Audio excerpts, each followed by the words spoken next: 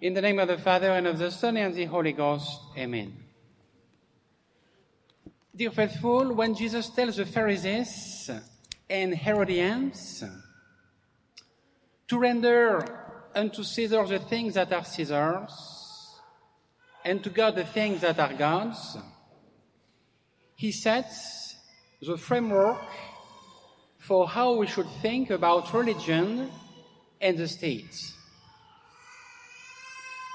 Perfect timing before most of you will go to vote on Tuesday. This affirmation determined and funded the Catholic doctrine of the distinction, not separation, distinction of the political life from the religious, of the temporal from the spiritual. This is Jesus' teaching. It's brief, it's clear, it's direct.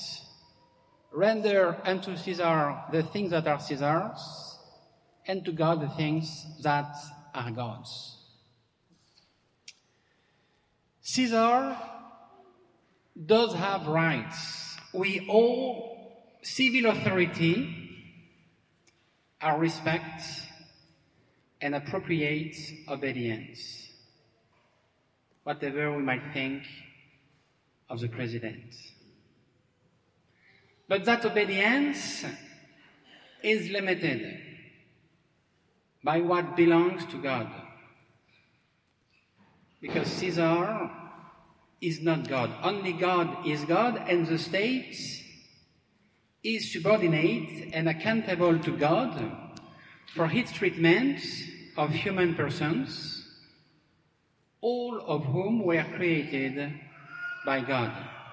Our job as citizens, as believers, is to figure out what things belong to Caesar and what things belong to God, and then put those things in right order in our own lives and in our relations with others. As Catholic, we cannot claim to love God and then ignore the needs of our neighbors. Loving God is like loving a spouse. A husband may tell his wife that he loves her, and of course, that's very beautiful, but she will still want to see the proof in his actions. Likewise, if we claim to be Catholic, we need to prove it by our behavior. And serving other people by working for charity, justice, and truth in our nation's political life is one of the very important ways we do that. The separation of church and state doesn't mean, and it can never mean, separating our Catholic faith from our public witness, our political choices, and our political actions. That kind of separation would require Catholics to deny who we are, to be Catholic in name only. And as you know, too many politicians, schools, hospitals, and so far can use this name not appropriately. That kind of separation would repudiate Jesus when he commands us to be leaven in the world and to make disciples of all nations. That kind of radical separation steals the moral content of a society. It's the equivalent of telling a married man that he cannot act married in public. Of course, he can certainly do that, but he won't stay married for long. Dear friends, it doesn't matter what we claim to believe if we are unwilling to act on our beliefs. What we say about our Catholic faith is the easy part. What we do with it shapes who we really are. I think Catholics need to remember that first, all political leaders draw their authority from God. But we owe no leader any submission or cooperation in the pursuit of grave evil.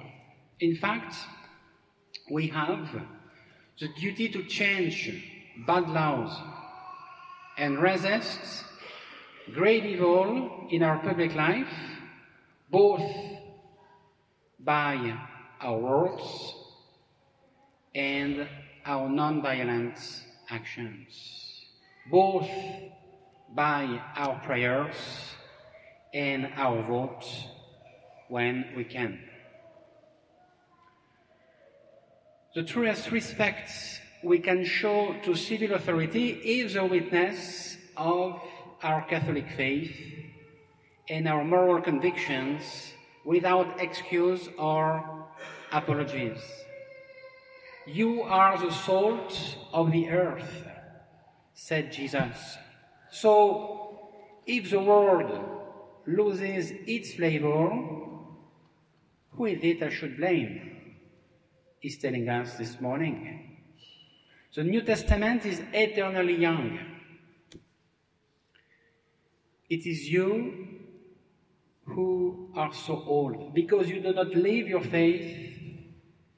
Your faith has ceased to be a living thing, wrote Saint Therese of the Little Flowers.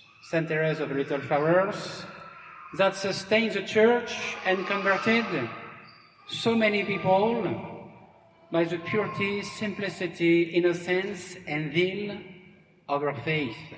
That kind of faith is a gift, but it's a gift each of us can ask for, and each of us will receive if we just have the courage to choose it and then act on it. The only people who ever really change the world are saints. Each of us can be one of us, but we need to want it and then follow the path that comes with it. The optimism of the modern world, including its politic of hope, is like whistling past a graveyard. It's a cheap substitute for real hope and a sly form of selfishness, a method of isolating ourselves from the unhappiness of others by thinking progressive thoughts. Real hope must be won. We can only attain hope through truth at the cost of great effort and long patience. Hope is a virtue. Hope is a strength. Hope is an heroic determination of the soul. And the highest form of hope is despair overcome. Anyone who has not noticed the despair in the world should probably go back to sleep. The word hope on a political campaign poster may give us, and most of the time gives us, a little thrill of righteousness. But the word will still be a wreck when the drug wears off. In democracies, we elect public servants, not messiahs, not superheroes, not saints. We can only attain hope through truth. And what that means is this: from the moment Jesus said, "I am the way, the truth, and the life," the most important political statement anyone can make is, Jesus Christ is Lord. But He will not reign in our country if He doesn't reign in our hearts and in our families. So don't expect too much from your government. Your mission to make America beautiful again starts in your own family, in the way how you treat your wife, how you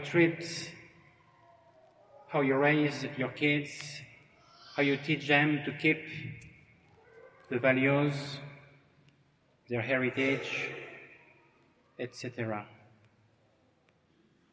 Just Jesus is Lord. So we serve Caesar best by serving God first. We honor our nation best by living our Catholic faith honestly and vigorously, and bringing it without apology into the public square and its debates. We are citizens of heaven first. But just as God so loved the world that He sent His only Son, so the glory and irony of the Catholic life is this: the more faithfully we love God, the more truly we serve the world. Jesus' combat is our combat. All converts, and there are many here today, all converts will tell you that the sudden appearance of Jesus in their life upsets everything. He's a discreet friend who loves to be believed in and loved without being seen. But He is also very invasive, and He has to help us to determine our choice, particularly when we have to vote. Amen. In the name of the Father, and of the Son, and the Holy Ghost. Amen.